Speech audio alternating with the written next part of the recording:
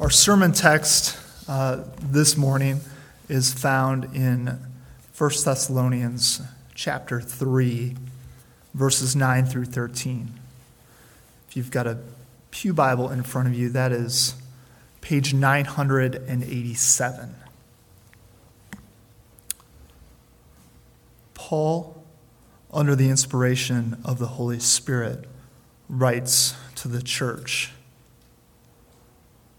"For what thanksgiving can we return to God for you, for all the joy that we feel for your sake before our God, as we pray most earnestly night and day that we may see you face to face and supply what is lacking in your faith. Now may our God and Father himself and our Lord Jesus direct our way to you. And may the Lord make you increase and abound in love for one another and for all as we do for you, so that he may establish your hearts blameless in holiness before our God and Father at the coming of our Lord Jesus with all his saints." Please be seated. Normally I would quickly sprint off the stage here to invite the preacher up. But I have two additional announcements. One is to welcome our guest preacher this morning, Brother Chris Phillips, who has been for the past 10 years a missionary in Southeast Asia. He and his family, with 4 children and his wife, have been over there doing tremendous work. They came back here at the onset of the pandemic and found themselves in a situation in which they have not been welcomed to come back. And so they are prayerfully considering what God has in store for them next. We hope that you, as you hear from Chris and his burden for the Lord, and what God is doing among the nations, I am certain that you will want to be praying for him and his family as they consider the things that are before them today and in the future. Chris is originally from Ohio. You don't have to hold that against him, though, because his wife is from Michigan. But they have known Louisville for a very long time. Chris studied at the University of Louisville, and in some ways, as many of us do, come to know this place as home as well. So that is our preacher. I do have an announcement from our pastor, Pastor Mike. Wants you all to know that you, as members or regular attenders, will be receiving an email from him this week. Don't get panicked. It is a request that I hope you will take. The deacons and ministry staff are going to be taking some intentional time this fall to pray and think about the mission and vision of Vine Street Baptist Church. Pray that you would to join us in that call to pray and think about those things as we earnestly believe that God has a unique purpose for this church at the corner of Vine and Highland. Mike also wants to get some clarity from you as the congregation. So don't just pray, but also respond to that email, which is going to have some survey questions for you. So pray about these things and respond to that email in kind. It is going to be it's a survey, I've been told, and so it will be anonymous. You can always be honest with your church leaders, but certainly if there are specific things that you think would be best said without attaching your name, you can do that as well. And we will seek to be faithful in our response to what you have to say. That is my last announcement. And with that, I want to invite Brother Chris up.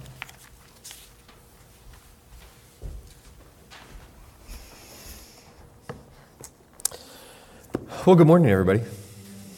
Good morning.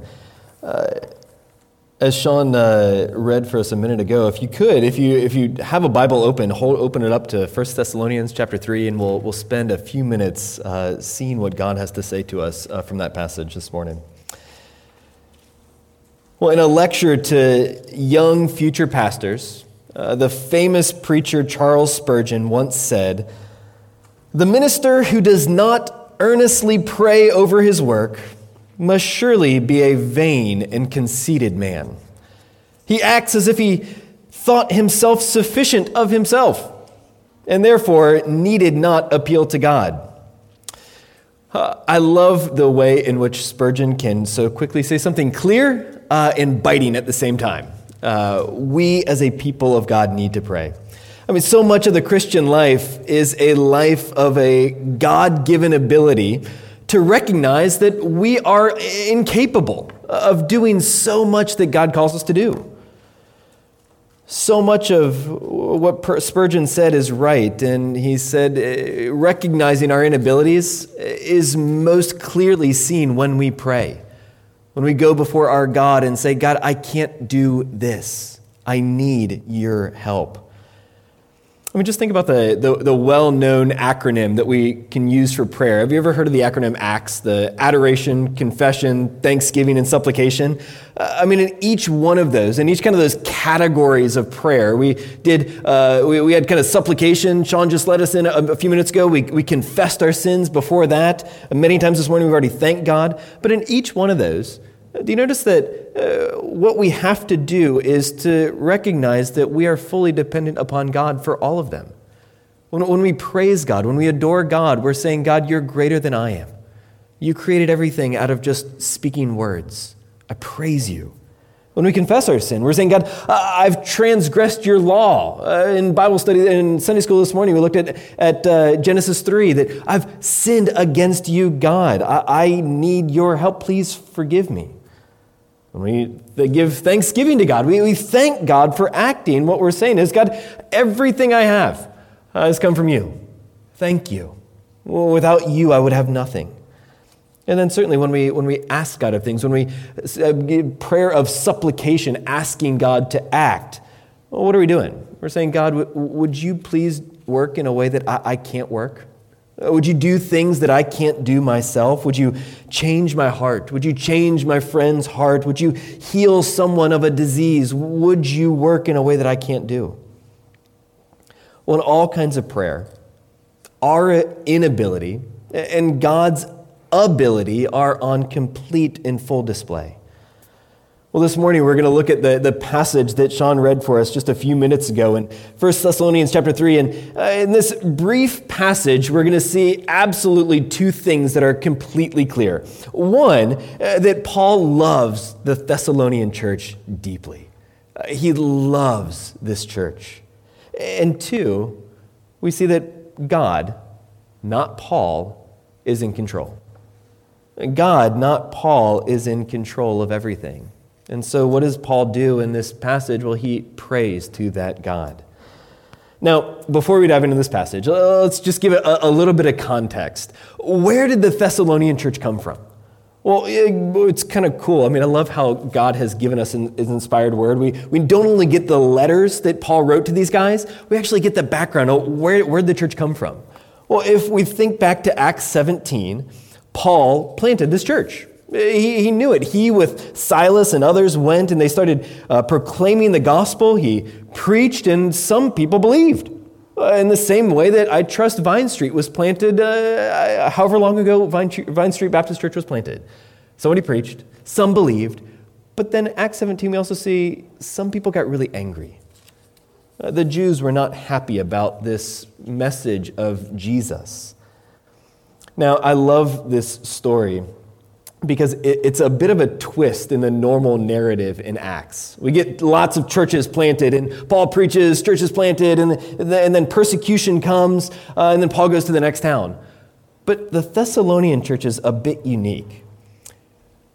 See, Paul preached, the church was planted, an angry mob comes to arrest and to pull Paul before the authorities. That's all normal. But then what happens? Who steps in and protects Paul and this band of missionaries? Well, listen just real quick. I'm going to just read a couple of verses from Acts 17. Acts 17, verse 6. And when the mob could not find Paul and Silas, well, this mob dragged Jason and some of the other brothers before the city authorities, shouting, "These men who have turned the world upside down have come here also. And Jason has received them, and they're all acting against the decrees of Caesar, saying that there's another king, Jesus." Well, and the authorities then, when they had taken money as a security from Jason and the rest, well, they let them go. Well, then these brothers immediately sent Paul and Silas away by night to Berea. Now, I love this story. Who steps in and hides Paul and Silas when things start to get crazy? When the mob comes, who's willing to get publicly humiliated, and who's willing to even give money to protect Paul and his band of missionaries? Well, who is it? Well, it's this young church. This young church that was just planted steps in and protects the guy that just brought them the gospel. A guy named Jason, who we really don't know anything about before that, and some other brothers, well, they sacrificed their reputations. They sacrificed even their finances to protect the man who just brought them the good news of Jesus. It's no wonder why Paul has a deep love for this church. A deep love for these people. Well, if you're taking notes this morning, I want you to write down just one sentence, which I think is the main idea, and we're kind of surround ourselves around this idea this morning from our passage. It's this: God's character and actions shape what we ask of Him. God's character and God's actions shape what we ask of Him or how we ask Him for things. Well, this morning we're going to focus in on just the last three verses that Sean read for us a few minutes ago, verses 11 to 13. This is the actual content of Paul's prayer. It's just Paul praying. We get a glimpse into just kind of his, we don't know that he was praying this out loud or if this was him writing it. We get a glimpse into how and what he was praying for these people. And in this, we see at least three things that should shape the way that we as Christians today should ask God for things. We get three kind of guardrails of how we should go before God and ask Him of things. And this will be our outline this morning, just three ways in which our prayers should be shaped by God's character. So first, verse 11, we see, because God is sovereign, pray for things around you. Pray for the events around you, because God is sovereign. Verse 11, we see Paul begins a prayer in a similar way to, I think, the way that probably most of us start praying in any given day. Well, he just looks at the circumstances around him, and he starts to pray.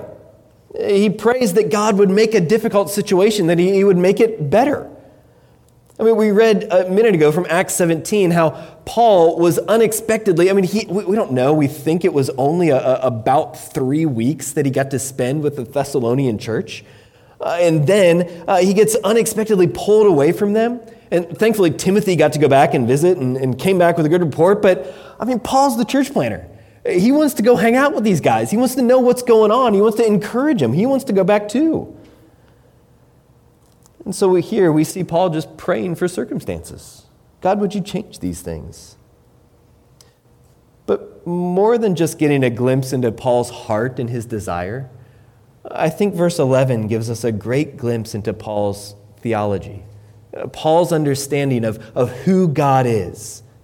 Listen again to verse 11. He says, "May our God and Father Himself and our Lord Jesus direct our way." Now, Paul knew that it's God who controls all the events of the world. Nothing happens outside of God's hands. He knew that God was sovereign over every second that he spent in Thessalonica with this young church. And Paul knows that if he's going to make it back there, well, it's going to be God who makes the way.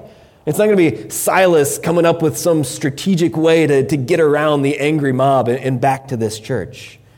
No, it's going to be God who directs their steps back there. Paul spent the exact amount of time in Thessalonica that God intended him to.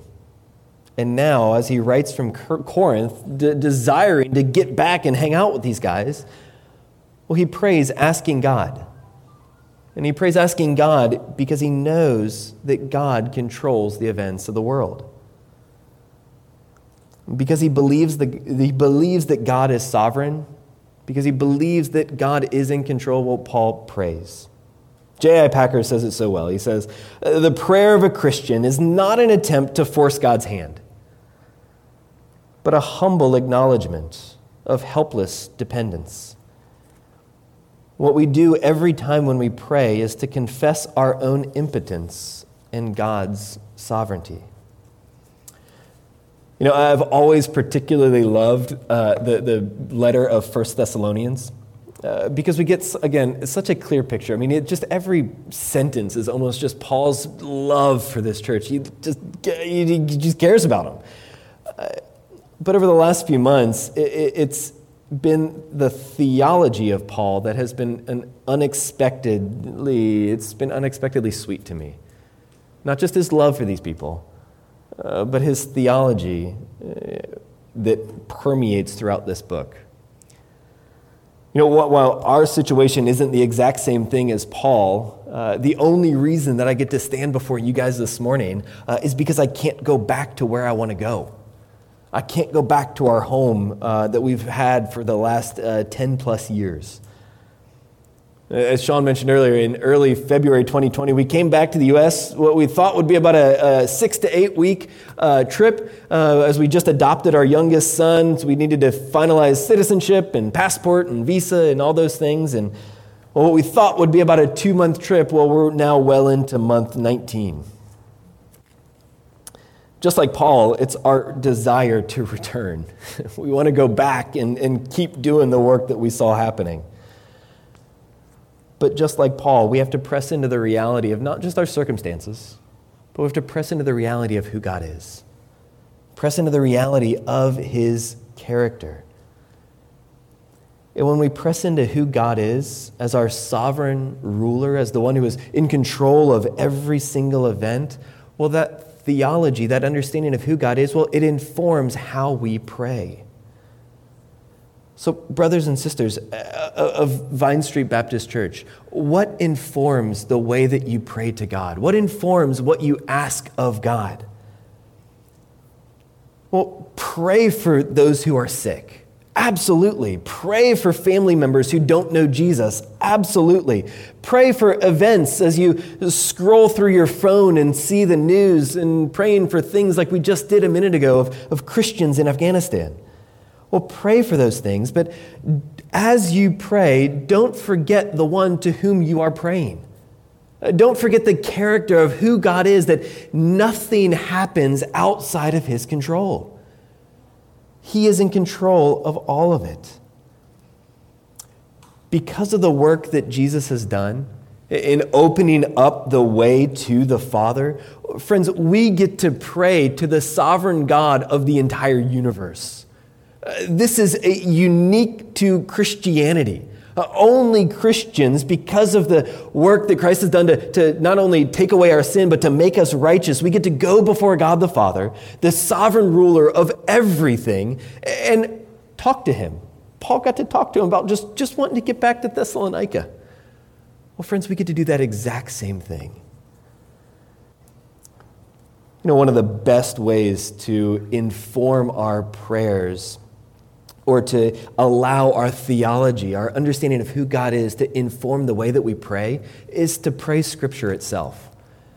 It's to pray Scripture itself. Verse 11 is a particular context for Paul. None of us are trying to get back to Thessalonica.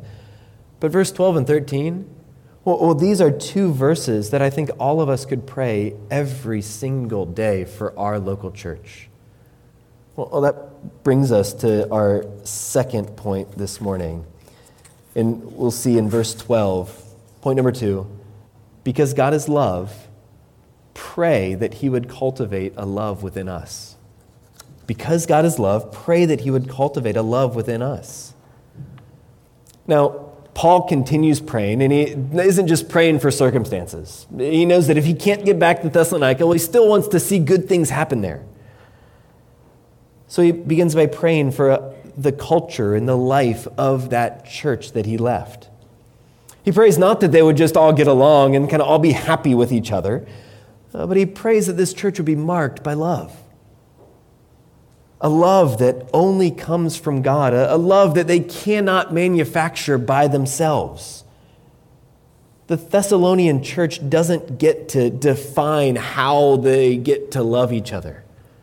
No, Paul prays that God would increase the love that reflects him in their life together.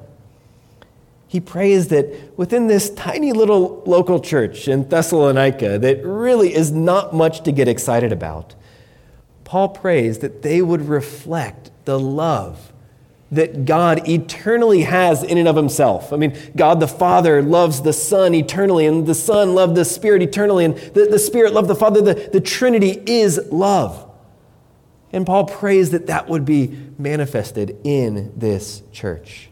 And did you notice, just look again at verse 11. Paul prays that their love would be expressed in two specific areas, or two specific arenas of their church.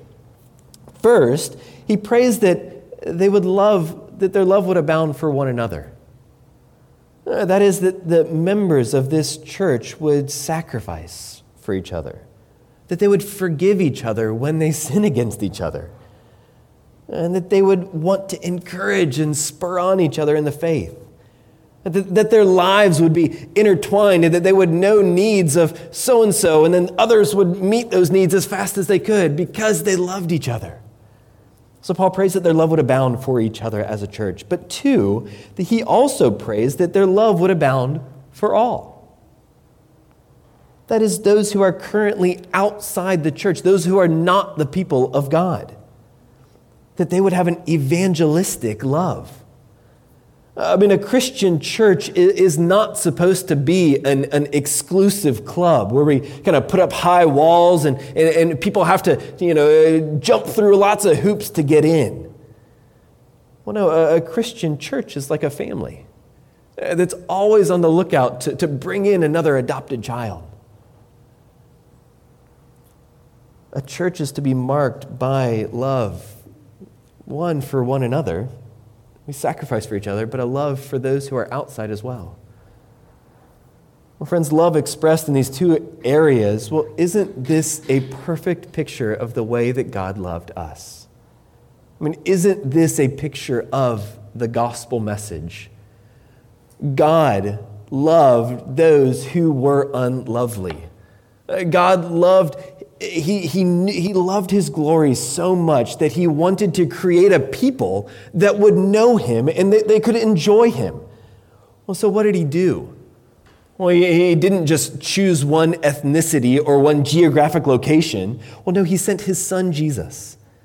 This is what makes us Christians. He sent his son Jesus to live perfectly in our place, always obeying God the Father, but then willingly dying on the cross for us, taking our sin and making it his own and suffering the wrath of God for us so that we can actually be forgiven. God cannot create a people who is sinful to be his. He is holy. It does not work. But Christ came to make us clean. And more than that, and not just dying on the cross, but rising from the dead, God gives us a new life. We actually have new hearts. The covenant that we read just a minute ago from Jeremiah actually came true in Jesus. God creates a new people through the life, the death, the resurrection of Jesus, and for anyone who would repent and believe, for the neighbors that live right next to this church. The people of God is open to them. And the church, whether it be in first century Thessalonica or 21st century Louisville, Kentucky, We're to be a church that is marked by that gospel love. That gospel love for one another and that gospel love for those who are outside right now. I remember when I was in college at U of L, it was really the first time that I experienced what it meant to live in a church that actually loved each other. I grew up with knowing the gospel from my parents, was thankful for that, but I didn't understand how I fit in the local church. But one Sunday in college, it was a relatively normal thing. One of the elders of our church came and asked me just a normal question. He said, "Chris, how can I pray for you?" Well, that made total sense to me. I was a college student. He's an elder. Of course, he's supposed to do that. That's the way the relationship is supposed to go. So I shared something with him. I don't even remember what I said. But then he did something that I'm never, ever, ever going to forget. He turned and he said, "Chris, okay, I'll happily pray for you about that. Hey, but could you also pray for me?" And then he shared something. My mind did not have a category for that. Yeah, you're an elder, you're supposed to pray for me, you're supposed to care for me, that makes sense. But wait, hang on, I'm a lowly college student? I'm supposed to take responsibility and love and care for you too, an elder? Well, it's at that moment that the love of a local church began to it's like turning into color in my mind.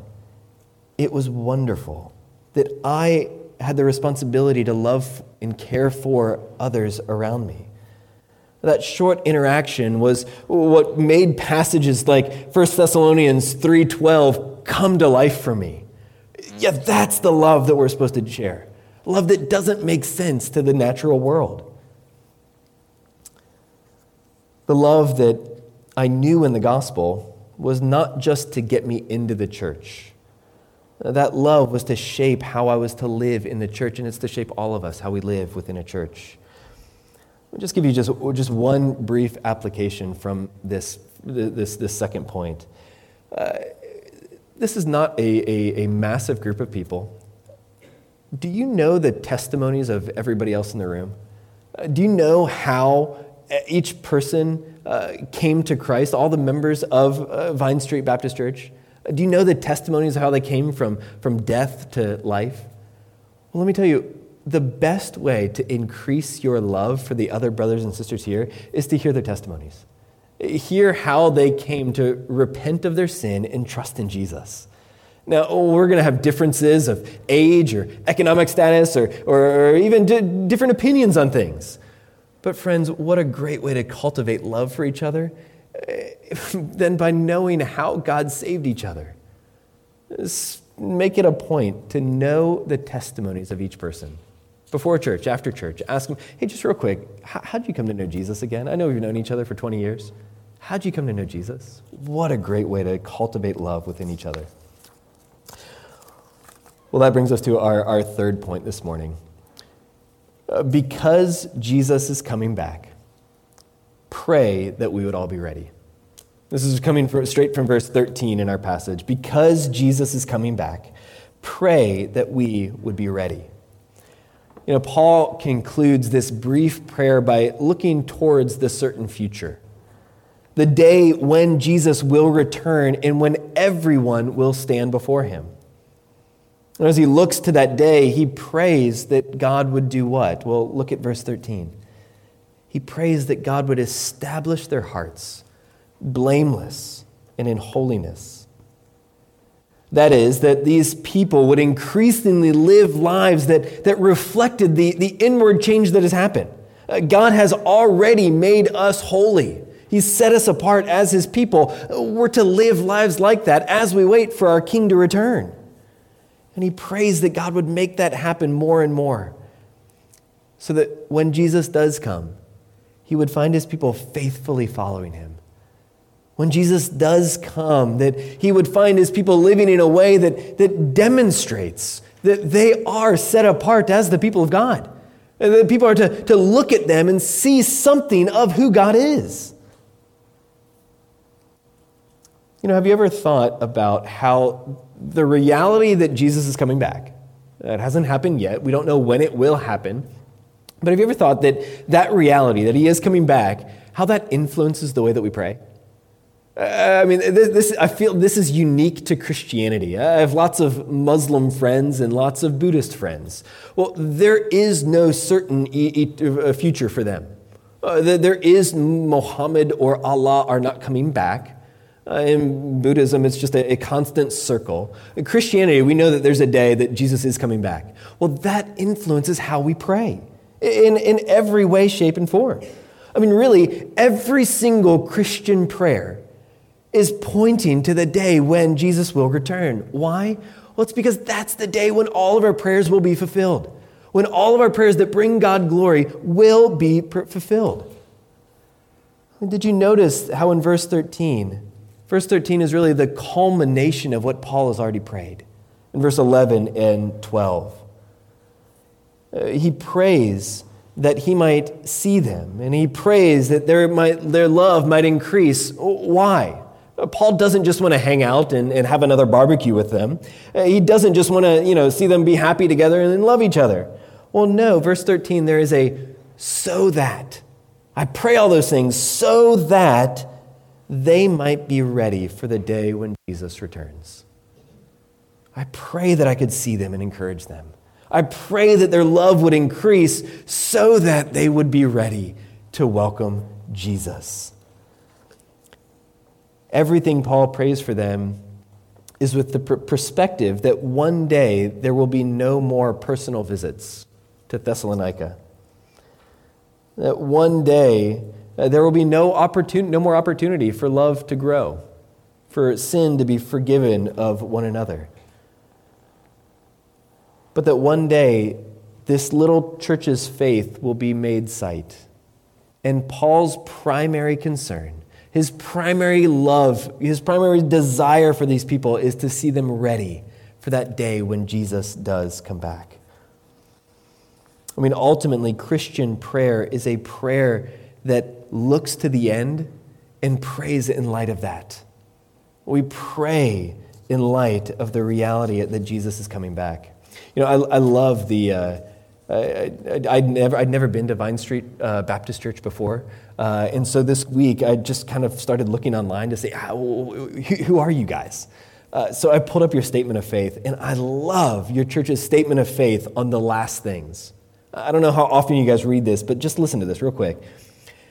Your guys' statement of faith on the last thing says, God in his own time, in his own way, will bring the world to its appropriate end.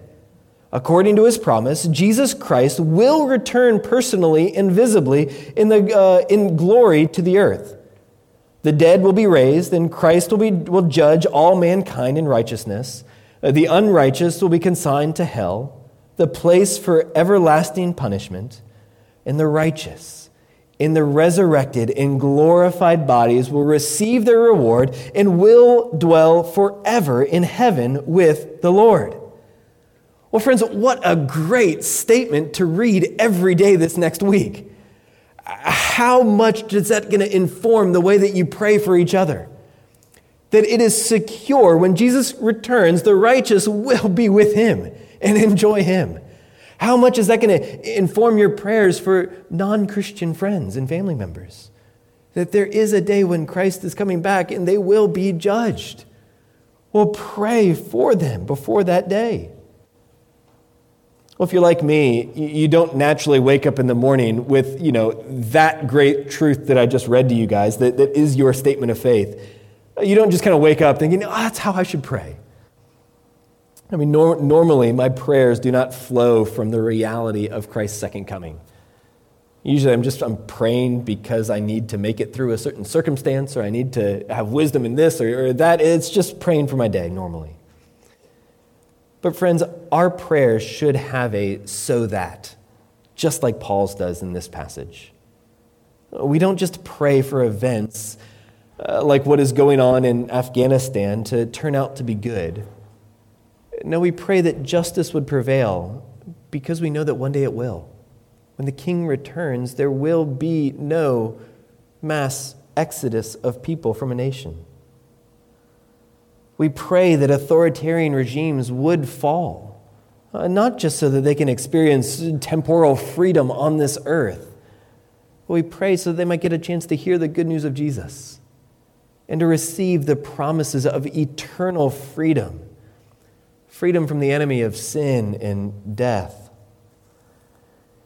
We don't just pray for our church so that we all might get along and, become the biggest and best church in the city. But we pray for our church. Why? Well, so that what we do together now, that our life together now would increasingly reflect what we're going to do forever in glory. That we would together enjoy our Savior, Jesus. That we would together worship Him, and that we would together find unity in Him and in nothing else. Brothers and sisters, Jesus is coming back. For us Christians, that is glorious news. And He will make all things right, and He will usher in eternity. Friends, let's make our prayers look forward to that day. Let's have a "so that" in our prayers for our church, for those around us, as we look forward to the day when Christ will return. Well, one of my favorite hymns that I've enjoyed singing now that we're back in the U.S. is "Afflicted Saint, to Christ Draw Near." The author of this hymn is John Fawcett. John lived a long time ago in England, but he had lost both his parents by the age of 12. And then was later converted at the age of 16 when he heard the famous preacher George Whitefield. And then he spent most of his life faithfully serving a small, poor, and seemingly insignificant Baptist church in England. But for this church, as insignificant as they looked to the world, John knew that Jesus had come to die for them and that He would one day come and take them home with Him. So he wrote this hymn. I'll just read 2 stanzas from it. He wrote for his church, "When called to bear your weighty cross, or sore affliction, pain, or loss, or deep distress or poverty, still as your days your strength shall be. So sing with joy, afflicted one. The battle's fierce, but the victory's won. God shall supply all that you need. Yes, as your days, your strength shall be." Well, Fawcett had confidence in God, in who God was and what God has done. He knew that victory was secured for this small little congregation in England.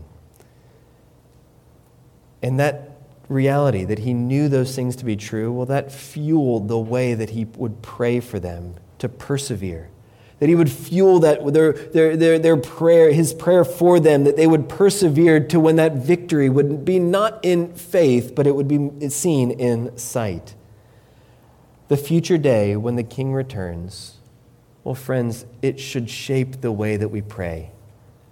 Let's pray that God would give us the strength to wait for that day and to pray earnestly as we wait. Let's pray.